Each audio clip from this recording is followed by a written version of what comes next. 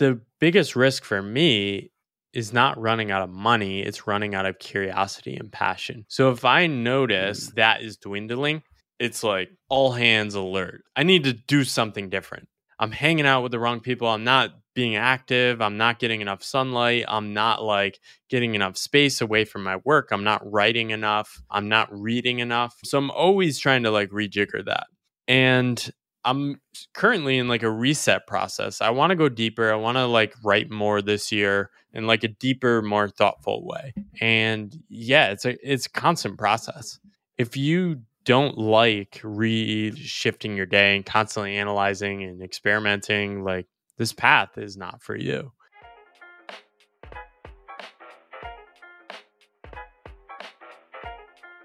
Hey, I'm David Eliku, and this is The Knowledge, a podcast for anyone looking to think deeper and work smarter. In every episode, I speak with makers, thinkers, and innovators to help you get more out of life. This week, I'm speaking with Paul Millard.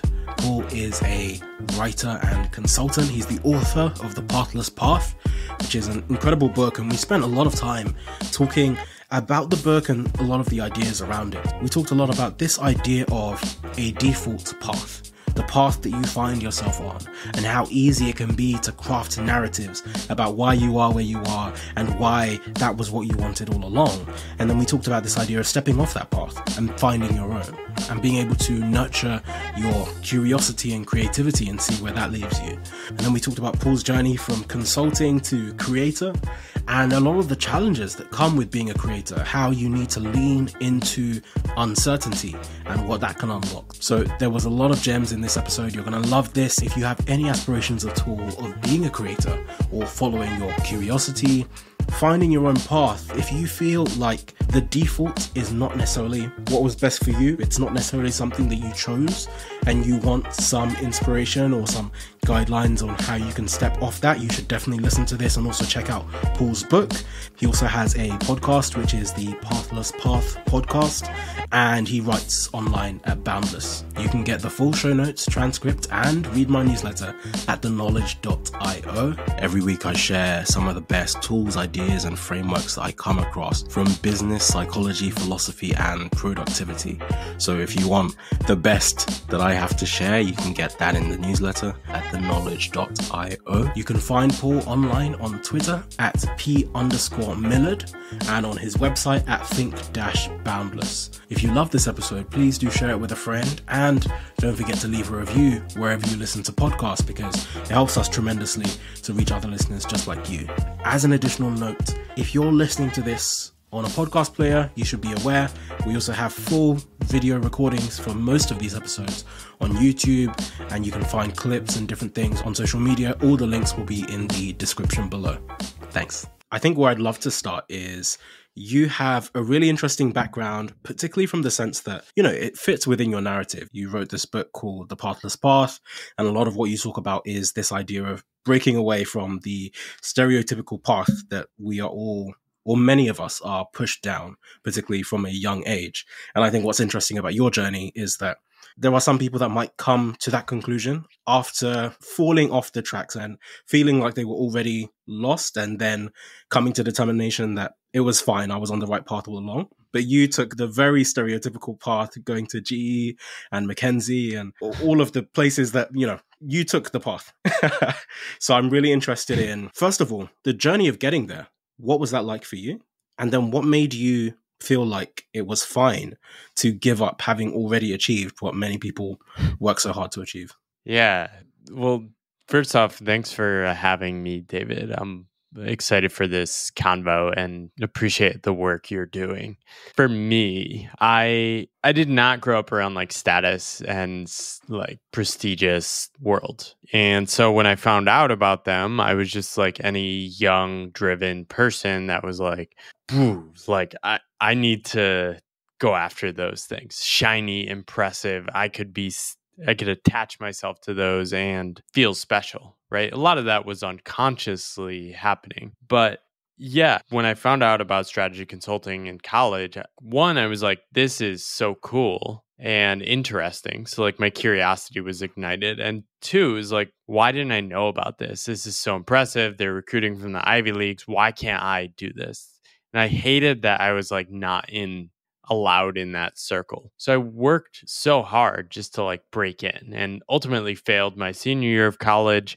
After 6 months at GE, I started applying like a maniac again. And as I write in my book, I kept getting rejected from like almost every company. And the only one that gave me a shot would just happen to be the number one consulting firm, McKinsey and Company. So it felt a little silly like getting there. Like on the outside, people are like, oh, wow, this is such an impressive job change.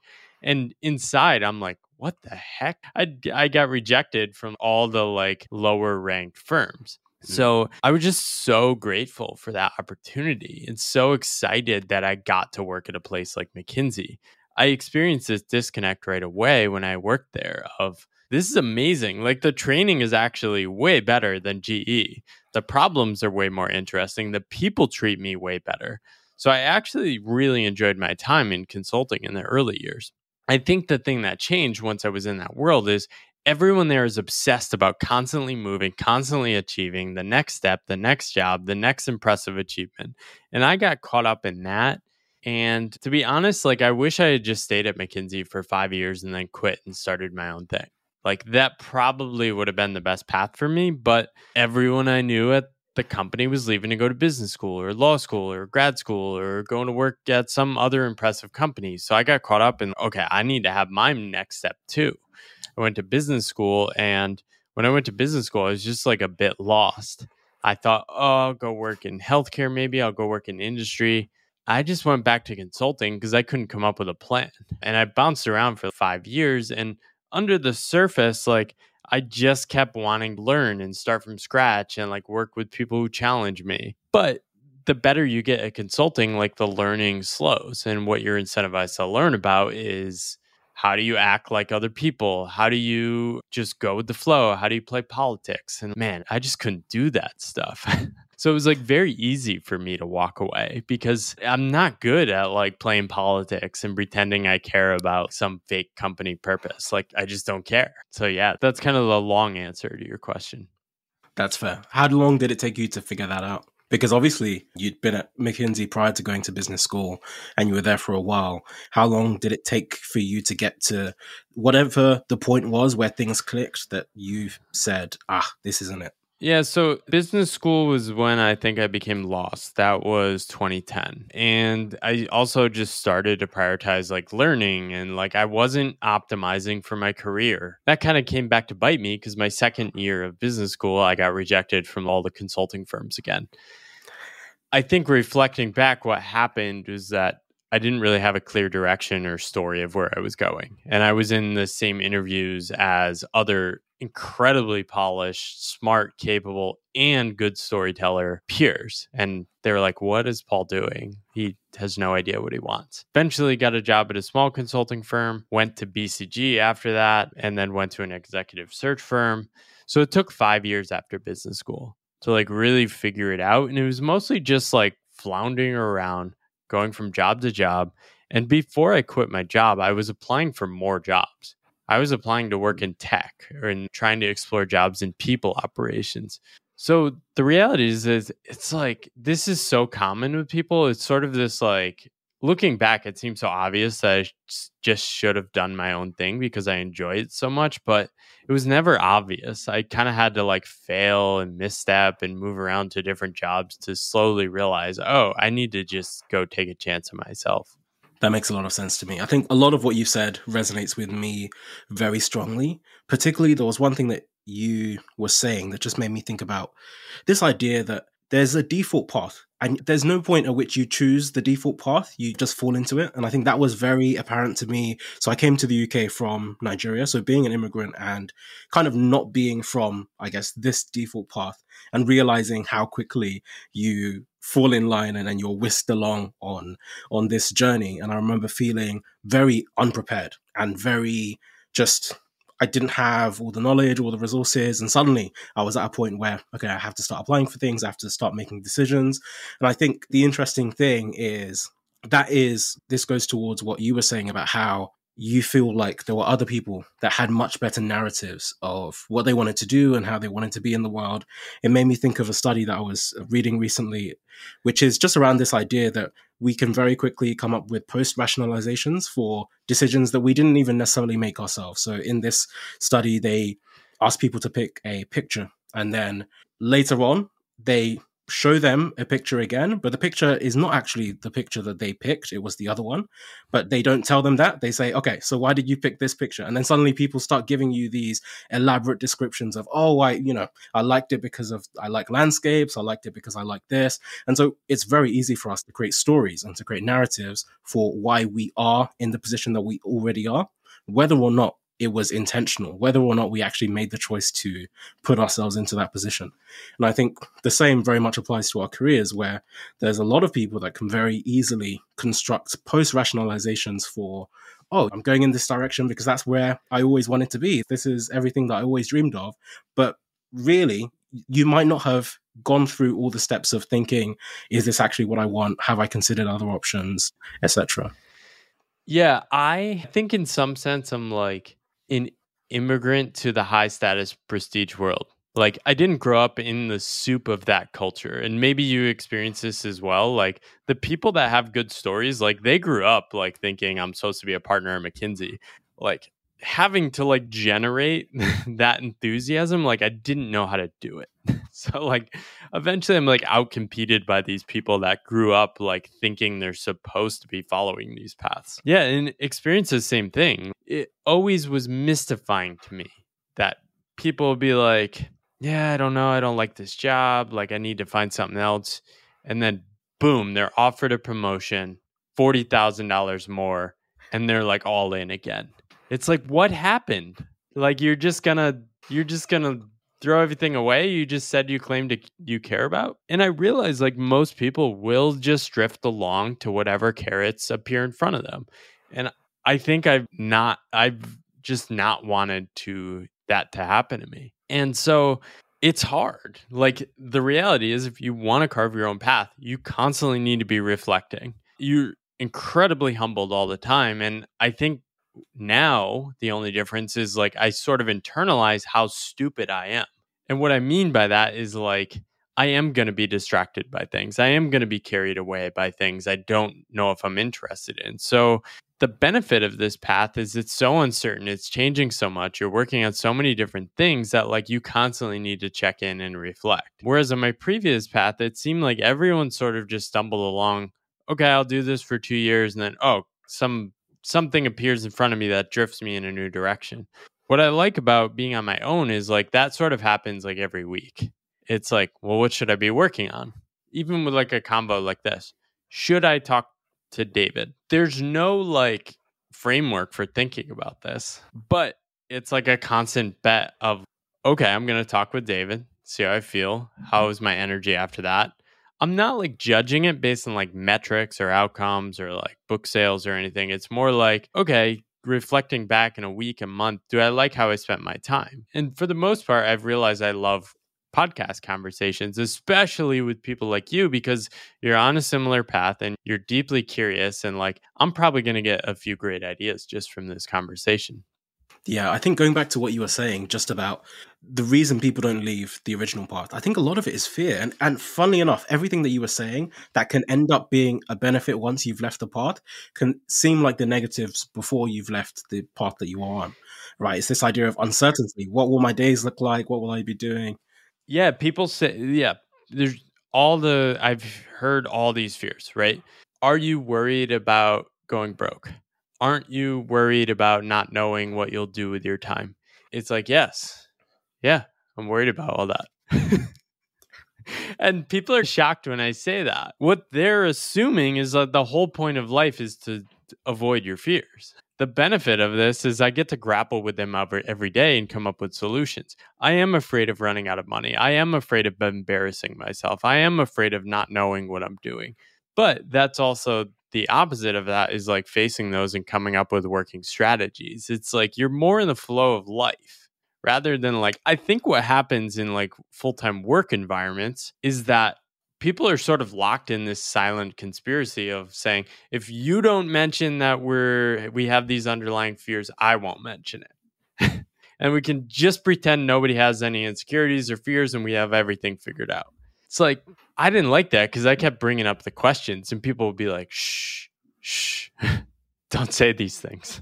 Yeah, I think it's a really interesting paradigm when I think about it as well. This idea of fear. Okay, so maybe there's two parts to this. One is I think people fundamentally misunderstand. Loads of people are fans of The Matrix, but we misunderstand what Morpheus was trying to say to Neo when he gave him the choice of the two pills. And when people talk about it, they talk about the blue pill like it's the bad thing, when actually the blue pill is, for many people, the great thing. It's comfort and it is stasis. The monsters are not going to chase you and kill you. There's not going to be aliens showing up on your doorstep. You can just have a nice, calm, happy life. Don't worry about any of the other stuff that's going on. It's choosing the red pill that's choosing this life of danger and reckless abandon, and anything could happen to you. But there are also the opportunities that great things could happen. So I think the blue pill, the standard life, is neither of the two. You don't get the worst sides of life and you don't get the exponential positives that you could get from starting your own thing or just figuring things out. And so I think that is the balance there. But also, I love what you were saying about this idea of the silent fears that kind of lie unseen. Because simultaneously, and I think I've heard you mention this before, what I find really interesting is when you're chasing status and you're chasing money and you're chasing a lot of the things that the traditional path espouses, there is also this idea that it's never enough. And so you have people that are making 50, 60, 70, 100K, 150K, and they're saying, I'm poor. Well, I also say this, to be fair. I also say this, and I'm also stuck in this same trap where you're like, oh, I can't afford to have kids. I can't afford to have all this stuff that I want. Well, you're in London, right? Yes, yeah, true. Yeah. So it's expensive. Very expensive. But just leave London. That's probably what I need to do. But I think there's a really weird dichotomy where, look, the average salary in London, actually, London is a great example.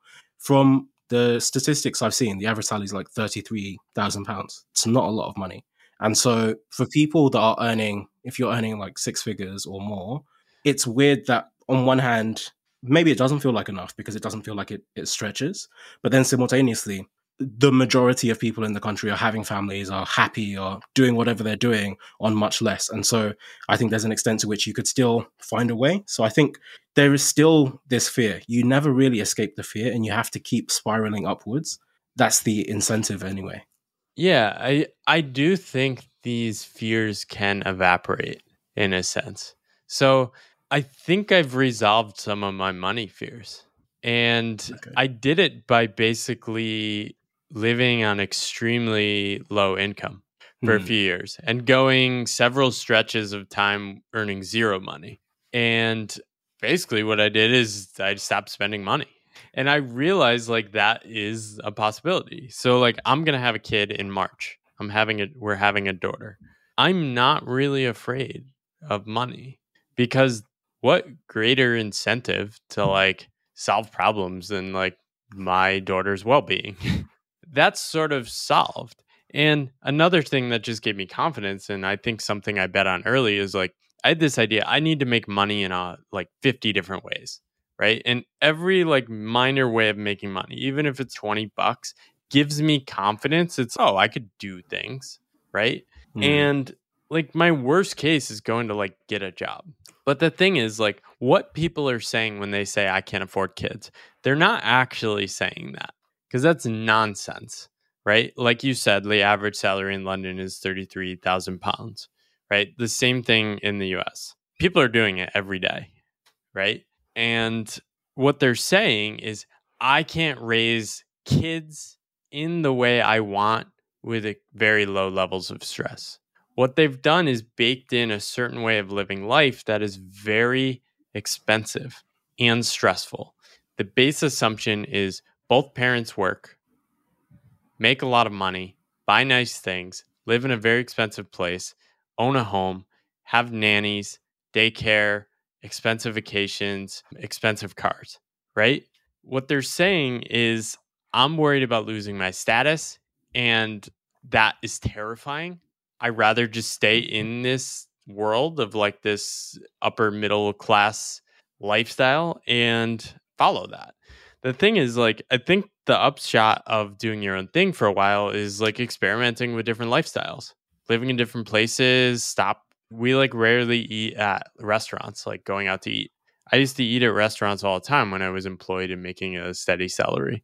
It's like, I just don't enjoy it. It fell out of my life and nothing changed about my happiness.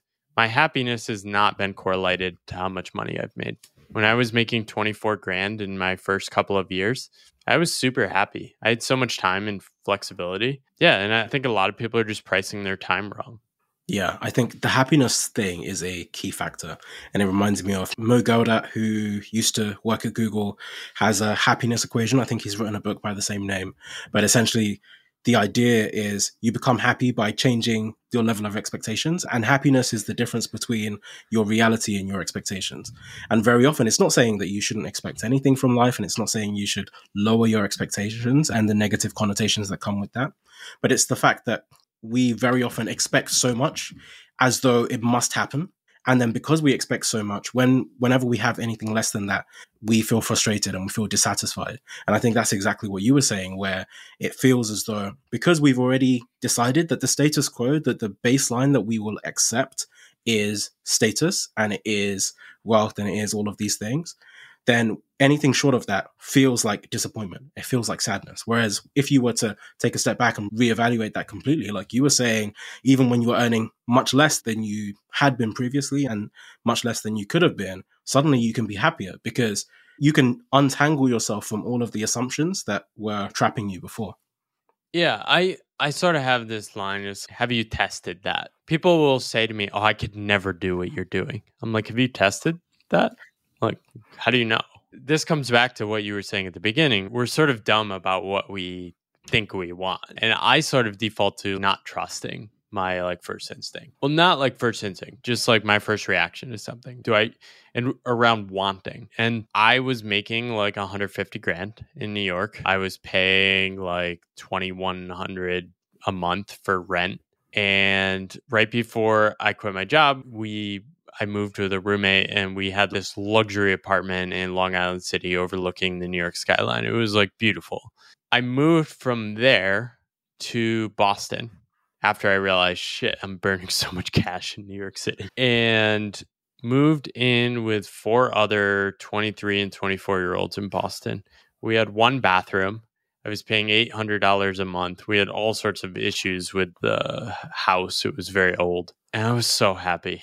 I lowered my cost of living. My runway was extended. I like finally landed a freelance client. So I was sort of like covering my cost of living. And I spent a lot of time wandering, reading. And like one of the guys was like a bartender and he was like a dropout of a PhD program at Brown. And like we talked about philosophy all day and it was super fun. I was like, this is great. And like people would say to me, oh, I can never do what you're doing. That's so crazy. I can't believe, like we have these scripts we run in our head. Guys do this, right? Oh, no woman will take me serious if I'm not having my own apartment, right? Yeah. It's nonsense.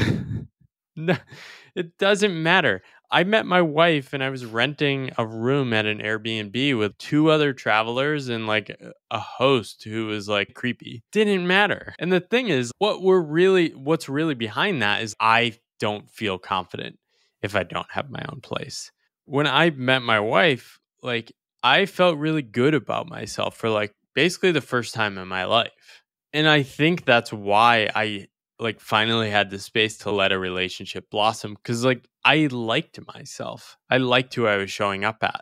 I was making $0 a month when I met her and like spending like $800 a month. And I didn't let that define me as being a failure or anything like that. And like my wife jokes, oh, buy low with me. But I don't know. I just don't think people test that much. I think it's very easy if you're like an educated person to just go in the slipstream and assume like life is supposed to go like nicer things, more money. Like one of the greatest things that ever happened to me is I lowered my cost of living and sort of got lost. Dramatically lowered my income and got lost for a few years. And now I feel so free because I know I'm going to be okay no matter what. Yeah. So an interesting question that I have is very much following on from what you were saying. I'm sure there's a lot of people listening to this now that are saying exactly what your friends said, which is, that sounds great, but how could I ever do that? How do you get to a point where you're okay with that? Do you think people are thinking that? I feel like people that are listening to you are already probably like pretty open minded. And if they've made it this far in the conversation, so this is something I think about. I think they're just like, I am not here to serve those people. I don't know how to help them. I'm not wired like them. I am here to serve the people that probably are listening right now who are like, ooh, this is interesting. How can I use this information to like remix my life, upgrade my life, improve myself? I think there's so many of those people. Many of them have jobs. They're probably like me and you who were like in those jobs and a bit confused. Yeah, I don't know what to say to those other people. That's what I'm saying. Like, I think they probably shouldn't follow me or look to me for wisdom. Yeah. No, but I think some of them do agree, right? I think so. What I was trying to get at is what I find very often is that the essence of it is a lot of people know what they need to do and just don't have the bravery or the courage to do it, or they don't know, something has to push them to jump. They have to almost imagine what the safety net is going to be, or what the almost what the path is going to be. A lot of people are afraid to lean into the discomfort because sometimes there truly is nothing and there truly is no structure on the other side of the jump. But a lot of people want to imagine, okay, I can see the benefits of making a leap, but there's no mental safety in what's on the other side. So I have a chapter in my book called Wonder Tips the Scale. And I've seen this over and over again. The risks never disappear. Even now, the risks are still like clear, obvious, and I feel them. And I do have some I basically have like mini existential crises now rather than this abstract worry about, oh my God, what will happen if I take a leap? It's just like, it's priced in to my day. Of course, I worry about it. I pay attention to it. It's like, oh, I see you, Mr. Worry. Like, I'll schedule you in around these 5 minutes every day, but it's going to be okay. I'm going to survive. What tips the scales for people is not figuring out how to manage those worries. It is a sense of wonder for there might be possibilities in my life that could be so exciting, so interesting, so wonderful that I need to step into the uncertainty and just see what will happen. People say these phrases. It's like, yeah, I might fail, but I might stumble into a new way of living or a new way of learning about life that could be so exciting. And I think there's different ways to cultivate that sense of wonder. You do need a certain optimistic curiosity to take your own path. I think long-term travel, like not a vacation, go somewhere, just don't have plans, just wander. Just get yourself in a new context. Chronic illness is a very effective way. I don't recommend chronic illness, but I was sick for 2 years and it sort of refactored how I looked at life and made things that formerly looked risky to me is not risky at all. Because I had spent months not being able to work and really just stuck. I think moving to a new location can be super powerful for this too, cultivating this sense of wonder. I know psychedelics have worked for some people. I haven't taken that path. Reading books, podcasts, I think are underrated, like psychotechnology. You can spend time with someone's vibe in your ears and sort of open up your mind a little. So listen to people who are optimistic and exciting and spend hours with David and his podcast. And you're probably going to be a little more excited about life and possibility. But yeah, you need that wonder. If your whole frame is what if I can't replace my income? I have no idea. I didn't match my income until this year, my 5th year. I have no idea how to do that in the first couple of years. I didn't pull it off. Yeah. So how do you pick what to do next? Because I think you tried a few things, or more so went through a few iterations. I know with Strategy U, with trying to teach consulting to people and all the steps that led to you to writing your book. I have no idea what I'm doing. Making it up as I go. I told my wife yesterday, I'm this is the weirdest path. I constantly have the sense of I don't know what I'm doing. I don't know how the next year is going to turn out. I really try to just pay attention to my energy and I listen. I also listen to what people are asking for and I really take things pretty slow. So I guess there are a few things. Some things I try to turn, I try generally to go from idea to action very quick. How can I test things as quick as possible? I think one of the biggest traps when you're on a path like this is letting ideas just like bubble around, right? So Yeah. I've shortened the time from bubbling around in my head to action, right? So it's like a lot of people have this idea, oh, I should do a podcast. How can you just like as quick as possible get 6 episodes out, right? If you're aiming to like crush it and maximize your spot in the rankings, I don't know how to do that, but I do know how to like quickly test things. And on this path, testing things, trying things, action, that's information. Information is super valuable. Information about your energy, your excitement, like even like financial, like are you making money from this is super valuable. That can help you decide what to do next. So for the past 2 years, I've been doing 6 weeks on, 1 week off. And I use that 1 week off to like reflect and like set intentions for the next 6 weeks. And that has sort of helped me like try a bunch of stuff in 6 weeks blocks and then assess, okay, what do I want to do next? Do I want to double down? Do I want to quit those things? And I'm actually quitting the like I would send a letter to people at the beginning of the 6 week block to kind of hold myself accountable.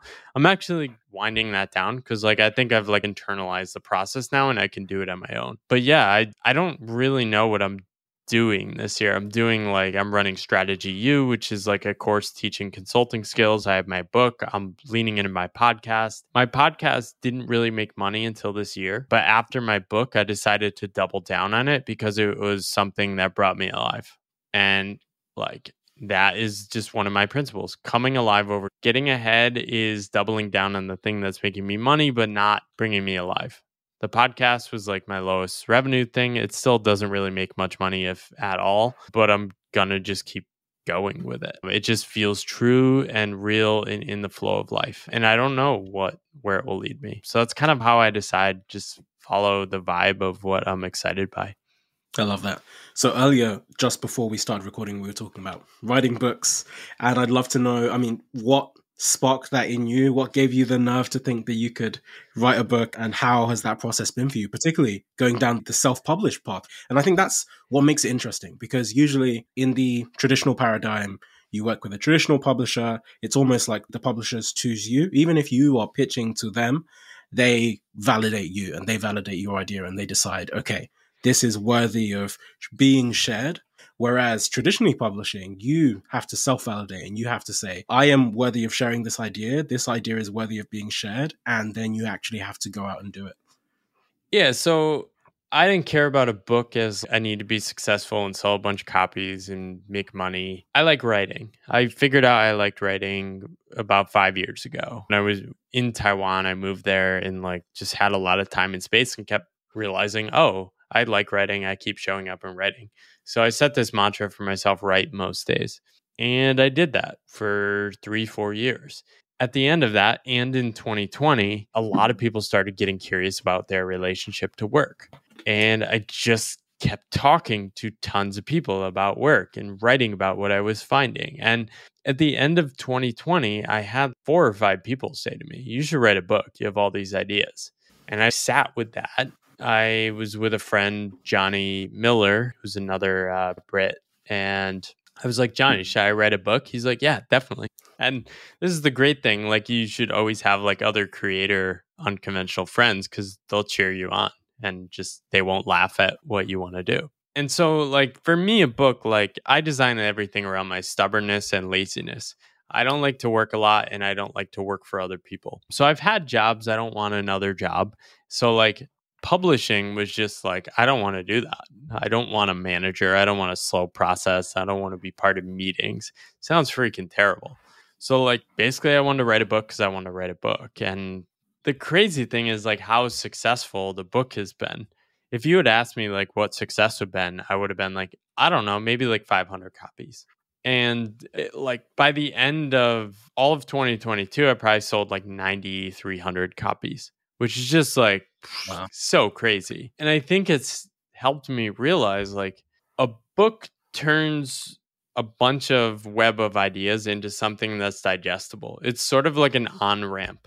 It's like the greatest on-ramp to someone's writing. And it made me realize there's Like I had 2,500 newsletter subscribers when I started writing my book. I now have when I launched my book, I think I had 5,000. And so I've sold more books than people that were on my newsletter. And it's made me realize that your audience is probably way bigger than you think, your potential audience, because newsletters and podcast subscribers, they may be small audiences, but they're highly resonant audiences, right? They're people that are like, hell yeah. And I think those are just undervalued, right? And publishers want massive audiences when they're trying to choose people to do books. And they're sort of taking advantage of the fact that they know people's books are going to succeed. I just want to own my own stuff and play my own game and figure things out. I think part of why I wrote it myself and figured everything out along the way is I just want to help other people do the same. And it's just fun for me to do that. But yeah, I think more people should write books. More creators should write books. As soon as people are like, you should write a book because I don't know where to start, and you have a lot of stuff written. Yeah. I think our mutual friend, David Kanavi, talks about that, the idea that everyone should write a book. Yeah, and he's really seeing the returns on that now. I love that David shares his income reports, and the returns for him are really starting to take off. He's published 10 mini ebooks on Amazon and a few books. And it was his second or third book that mind management, not time management, that really took off. So I'd suggest people check out his stuff. And you can get to a point, it seems, from looking at what David's doing, that if your book reaches a critical mass, it might just sell indefinitely, which is kind of mind blowing. And yeah, it's just it's really hard to understand the scale of the internet. I think what you're doing is still so rare and so many people could benefit from hearing your story that just let it rip. Put everything out there. Write a book. Tell your story. It's so helpful to so many people. And the thank you notes I've gotten from my book have really just blown me away. The thing you realize is people spend time with a book, they're spending time with your energy, and they're going to generate their own ideas. They're going to make their own decisions to quit their jobs, leave their jobs, carve a different path or whatever. But they're going to appreciate that you took the time to say hey, you're not crazy. Here's what I went through. Here's my crazy version of it. I want there to be 100 versions of the Pathless path, meaning I want you to write your story. There's just not enough of these stories. Everyone thinks they need to write these books with frameworks. Here's how to do XYZ. And 100 of these pages are built around the FIRE framework or the CLAP framework or the STAR framework. It's no, just pour your heart in the page, let it rip. Don't worry about page count and put it out there. How did you find structuring the writing process, or did you structure it at all? Because I think that's another thing that people preemptively perceive as being difficult is how do you go from empty page to finished book? Yeah, it was hard. My first how I started, I was I sort of lowered the stakes for myself. I'm just going to write an ebook, a collection of my newsletter essays.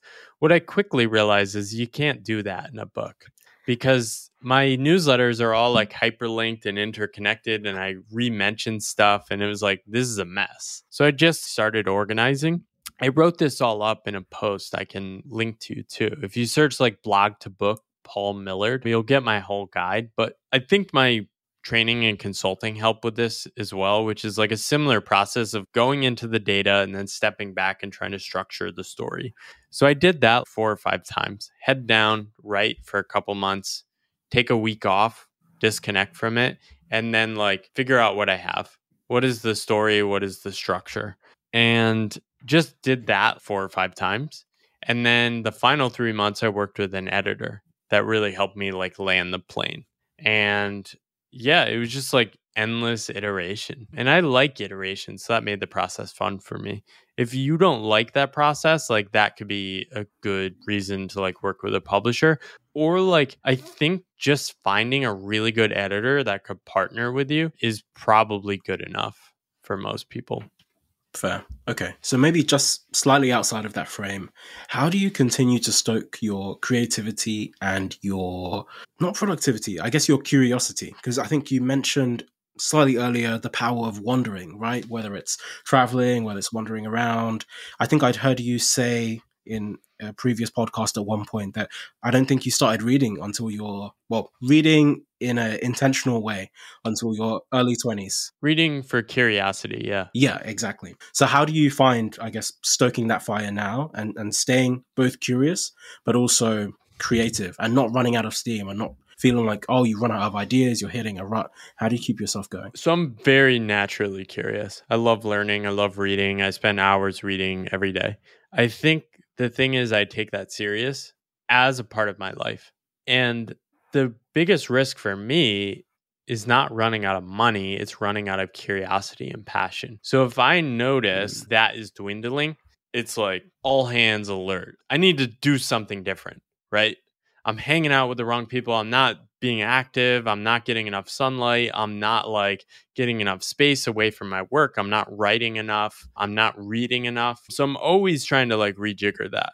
And I'm currently in like a reset process. I want to go deeper. I want to like write more this year in like a deeper, more thoughtful way. And I'm like blocking apps. I'm like trying to figure out like what the right time to like block off writing blocks. And yeah, it's a constant process. If you don't like shifting your day and constantly analyzing and experimenting, like this path is not for you. But the payoff is so massive. Like my life is so amazing. Like the shift from for someone like me that loves curiosity and loves being energized and connected to the work I'm doing and ideas, the shift from spending 260 days a year working for other people to 365 days a year spending time on my own terms every day is so massive. Like I can't even articulate how massive that is. Yeah. It's like night and day. And the mode of being, this is what I tell people, don't find a niche. That's like business first thinking like I need to be a business and then I need to build a operating system around that. Find a mode of life you can show up in consistently. And if you find that, everything else opens up. I love that. That's really great framing. Because I was just thinking about when I first started my newsletter and then eventually the podcast. I think I actually started the podcast before the newsletter, but the podcast was called something different and it's evolved about 3 or 4 times in the journey. But with the newsletter, I think my intention was, look, I'm not going to say this is going to be weekly, but I'm going to try and write it weekly and I'm just going to try and keep writing. And that was a few years ago. And I think the impetus for me was not so much, it took a while to find exactly what the newsletter was about. If you go back and look at the first 10, they were all about something completely different. But I think the aim for me was that, look, I'm just going to share the things that I'm learning and it's going to push me to keep reading and to keep learning and to keep being curious. And if I ever get to a point where I have nothing to write about, then that tells me that actually I'm doing something wrong. That's not a question of there isn't something to be written about. It's a question of, am I learning enough? Am I reading enough? Am I being curious enough to go out and find those things? Yeah, and you'll know you've found a mode worth being in if you stop doing those things and you miss it or you're like, something's off. I need to get back to writing. That's how I felt about writing in that probably 4 years ago. And anytime I stop writing or stop creating or I'm not reading books, I just feel off. And I know to get back to center, it's diving back into those things. And it doesn't feel like work to me. It's so fun when I'm doing it. But we get distracted just like anyone else. Does it always feel fun? Because so the follow-up question that I want to ask is, how do you keep going when things get difficult, particularly knowing what you have left behind or what you could go back to? And I think that is always, maybe for some people, something that is lurking in the background, like when things are getting rocky. Particularly, you mentioned before, there's a few years where maybe you might not be earning as much as you thought you would be or as much as you would like to be. So how do you keep going and keep pushing forward even when things don't come easy or naturally or quickly? I design for liking work. So I'm ruthless about this. Even if there's an economic opportunity, I won't pursue it. Like I can't even muster up the energy to do it unless I'm excited about it. So I really just start with that. And the first few years I made 24 grand, 32 grand, 40 grand. That's like pre-tax too and pre-expenses. I am just stubborn. I don't want a job. I don't want to work for somebody else, and I want to stay on this path. And one of the ways I do that is I am not that risk seeking. I'm very risk averse. I have a lot more cash than makes sense financially. If I was working in a job, I'd probably have much more invested for the future. Right now, I just have more cash, and I build cash reserves as my FU fund. I want to stay on this path. I want to keep going. And if I make half of what I make this year, next year, I'll be fine. I can keep going. And that's really what it's all about. I'm not trying to maximize income or follow any sort of script about where I should be. I just want to keep going on this current slipstream I'm in, which is really fun. I've found work that does lead to money, and I just want to see how it turns out. Fair. There's one thing I wanted to get your thoughts on. So I wrote a while ago a post which was about, I think it was a newsletter, which was about the idea that like rules don't exist. And so there's a lot of things that people say, this is the way, these are the rules, and actually they're not. And all you have to do is pretend they don't exist, and suddenly the world opens up. But as part of that, one of the ideas that I talked about was this idea of desire paths. And so, when city planners or park planners are designing what the park should look like, they draw all these paths however they like doing it. But over time, people start walking off and just creating their own paths. And then slowly over time, you get all of these kind of like earthly paths that develop because either people are taking the most straightforward way instead of following the well-designed path all the way around, or they're wandering off and going and getting lost. And suddenly now future people that come along get to reap the benefits of, oh, here's another path I can follow. But what I find interesting as a paradigm to regular life is that the desire path often becomes the path. Once enough people have taken this weird route, then it seems almost like the default. Now everyone wants to go down this route. So school is an example of this, where before, a long, long time ago, further education was something that was elective. You had to really care about wanting to study philosophy or wanting to study something. You go, you sit with some master, you sit with a few people, and they tell you all this stuff. You are taking time out of your life to go and do this when everyone else is going to work. Whereas now, that's the default. You actually have to do this before you even get to do any work. And then I think the next level of that is, okay, so now everyone's going to school, then you have some people that drop out of school. They drop out of school, they build a startup, they go on and do this thing. Now everyone wants to drop out of school and build a startup and go and do this thing. And I'm interested to know, like, you see people talking now about like the creator economy and this idea that actually everyone is going to be some kind of one person business where they're going to have their own thing and they're going to, do you think that is, what do you think about this idea that eventually everyone kind of operates as a creator in some capacity, and everyone has a book, everyone has a podcast, everyone does a lot of these things? Yeah, I love that idea around the path becoming the default path. And I think what happens is, as we were talking about before, what makes this path exciting for me is the unknown, the sense of adventure, the wonder. And the key is to have enough like ambiguity and uncertainty such that wonder still emerges. There's a tendency even on these paths, I call them hustle traps, of basically just copy pasting someone else's script, right? This person is doing courses, this is what I should do. And they're disconnected from what their heart, they're disconnected from their body, they're disconnected from their passion, right? And so the only true path is the one in which you can deeply connect to yourself. I think what happens is when a path becomes legible and you can see that path, using your metaphor, you're like, oh, there's something to follow. What happens is that the joy gets sucked out of it. There's not enough randomness. And what's happened in the modern world is we've figured out how to create prosperous humans by just showing up at a job, which is pretty remarkable. 100 years ago, people would die for these average jobs, right? But now it is so predictable. And what a lot of people are doing is just performing work. They're showing up, they're just going through the motions. There's no passion, there's no joy, there's no like connection to what they're really doing. And Agnes Callard has a great framing for this. It's like ambition versus aspiration. And ambition is knowing what you're going to get at the beginning of your journey. Aspiration is not knowing what it will feel like or what values you're going to adopt at the end of your journey, right? So that's like the pathless path.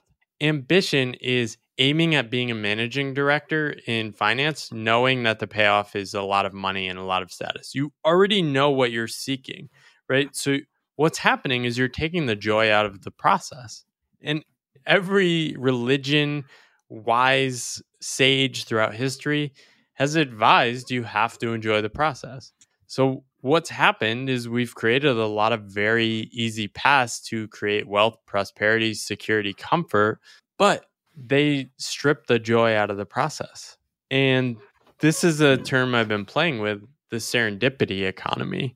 I think there's huge upsides to throwing yourself into working online because there is so much serendipity at play.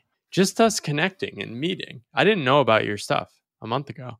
I have no idea what will emerge. There could be things emerge where we work together.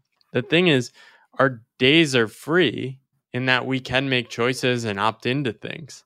That kind of serendipity creates a lot of positive, optimistic energy in my life. And it's worth not knowing what I'll make this year, not knowing what I'll be working on next year. For some people, that is just so overwhelming because we're just looking at what other people are doing. If most people were following my path, people would look at people and say, "You're going to do a job and just do the same thing every day? That's crazy," right? Because that would be the non-default thing. And people would be writing about the risky job path, right? Yeah, it's really interesting. Oh, I love what you were just saying. It makes me think about just this idea that uncertainty is almost the price that you pay for the possibility of having the asymmetric upside, for having the potential positive outcomes, right?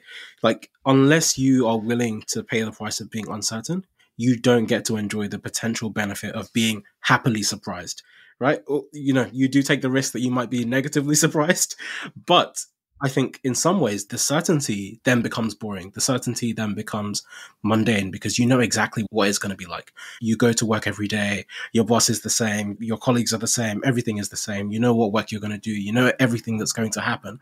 And I think that is what eventually is what drains people and what makes people feel disillusioned and frustrated because every day is the same. And it's funny that you actually have to maybe embrace the willingness to go the complete opposite of that if you want to have some of the outcomes that lie outside of that as well. Yeah, and asymmetric outcomes in terms of life too. I think a lot of people don't value these things. We've narrowed life down to an economic formula, and that just short circuits people's brains of imagining possibilities that are non-economic. The ability to take a bike ride for 2 hours in the afternoon, to me, I price that at $1 million an hour. It adds so much substance to my life. And I didn't know that until I actually had the space to try it. And that's the hard thing about imagining different possibilities for your life is you won't know until you try it. You can read my book and say, okay, this seems less crazy than before.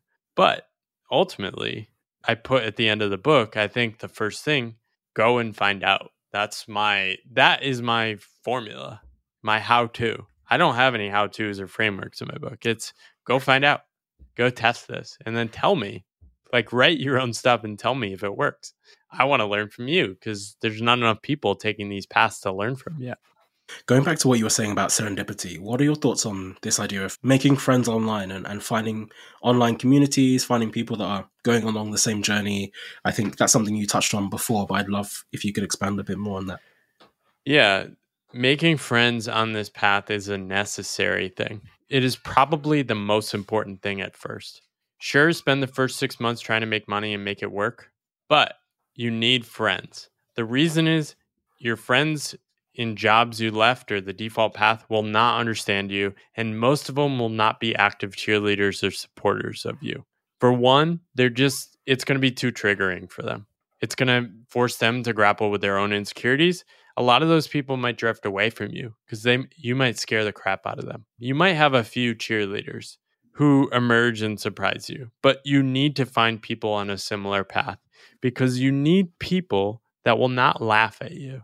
You need people that will give you the space to say crazy things, come up with imaginative possibilities and say, oh, that sounds interesting. Here's how I'm thinking about that. Or yeah, go for it. Finding my friend Johnny was so valuable to me.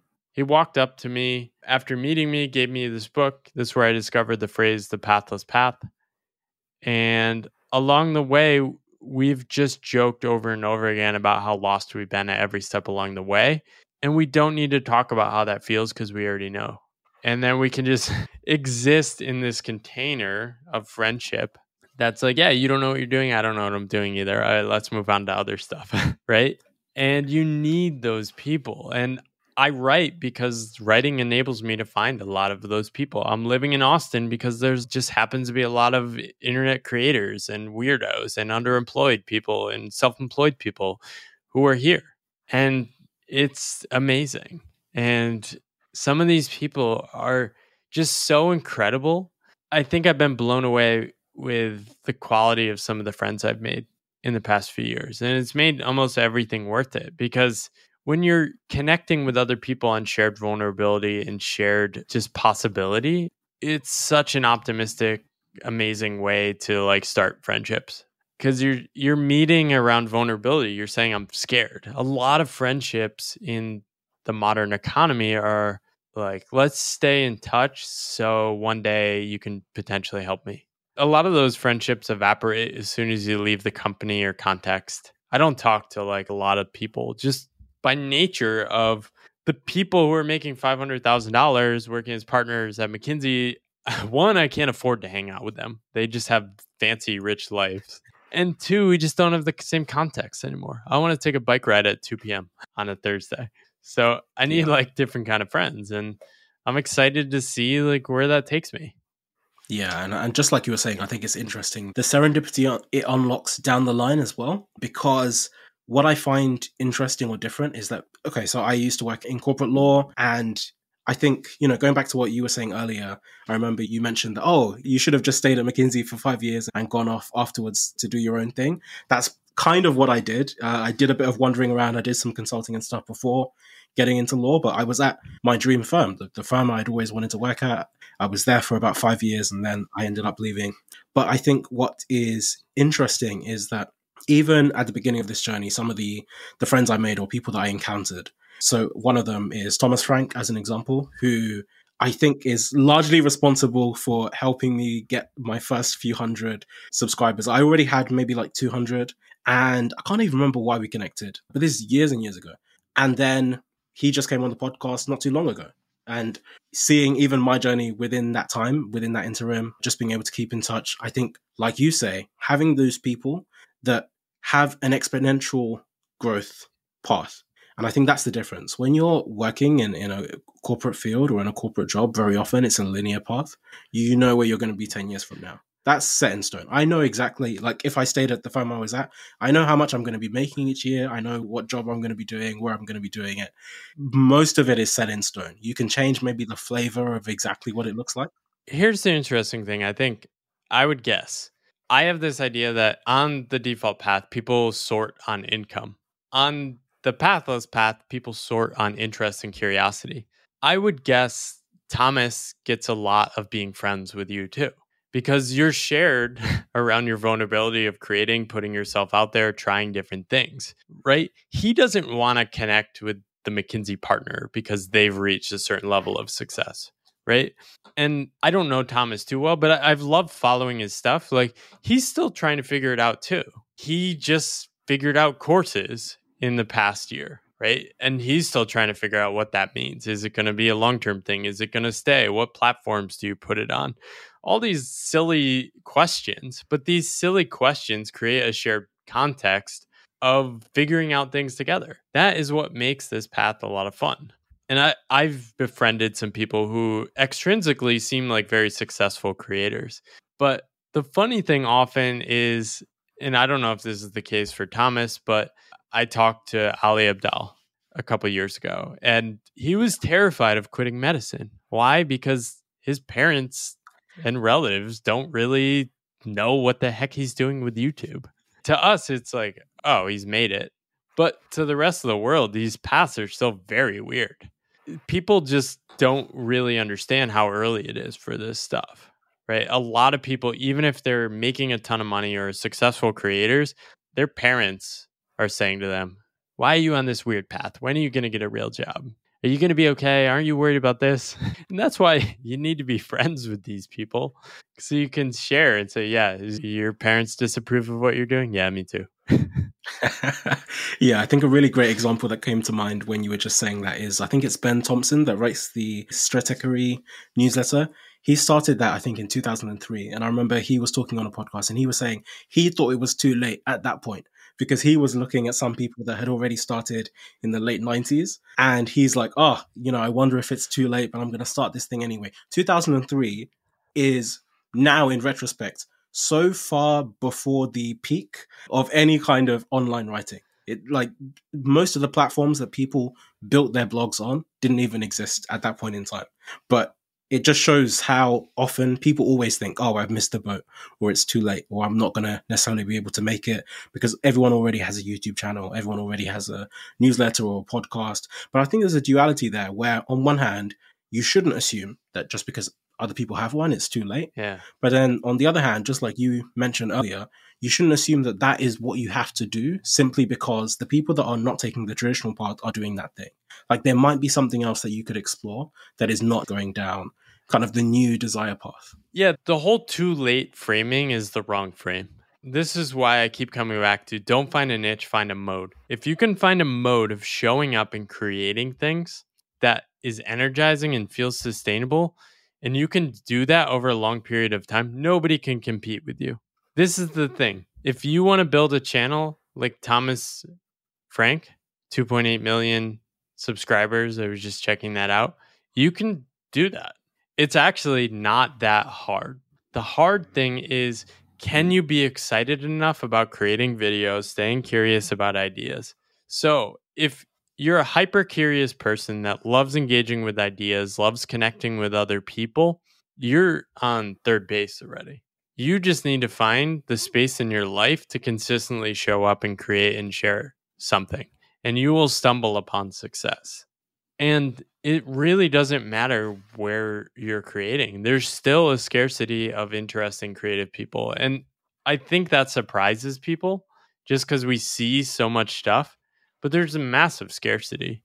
Most creators I know, all their non-creator friends, and 0% of them are sharing anything or doing anything digitally or anything. Yeah, that just reminded me of, on Twitter, I think I saw a stat that I can't remember the exact stat, but the essence is, when you look at all of the people that have hundreds of thousands of followers, a lot of those followers, first of all, are the same people, because the majority of people don't actually tweet. Like, the vast majority of people on Twitter, the reason that Elon Musk is having such a hard time figuring out who the bots are is because a lot of normal people behave just like the bots. All they do is they don't say anything. They just go around liking stuff, following people, and not actually really engaging much beyond that. They're not necessarily engaging in conversations. The bot accounts just are engagement bots. And then a lot of the ordinary people are just people bots. Like, they're not doing much either, not in a negative way, but I think to show the idea that most people are just consuming really passively. And so it actually does take a lot to step beyond that and to actually start to engage.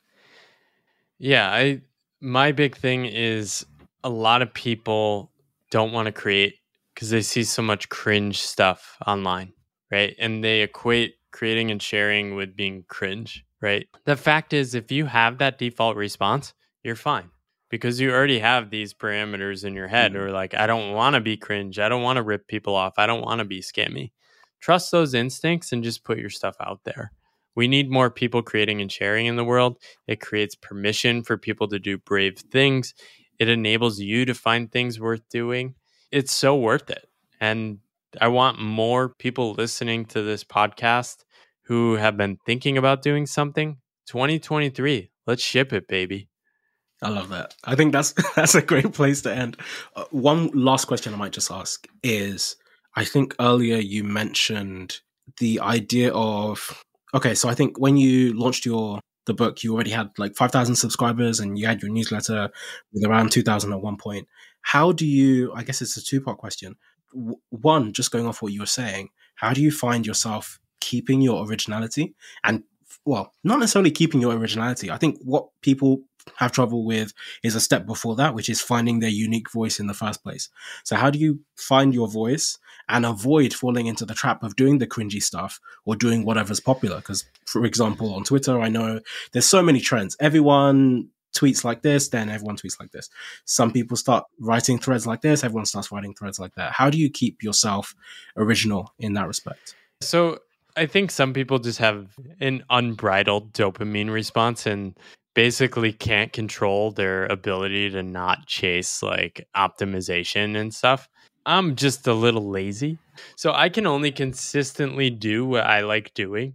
And that has been a benefit for me because I'm default skeptical of any hack or optimization. So my stance toward it is be pragmatic and pay attention. Now, it was very clear that threads were one, an interesting way to engage with people, and two, a way to build an audience. So I started doing threads. I also noticed there were threads where people would just put super scammy titles, and I just don't want followers that follow that stuff. I want to have, so I have less followers than I could have. I just riff. I just post threads and like my random thoughts as I'm like wandering around or walking around, and I just ship them. There's often spelling errors. I don't add the tweet at the bottom that links back to the beginning.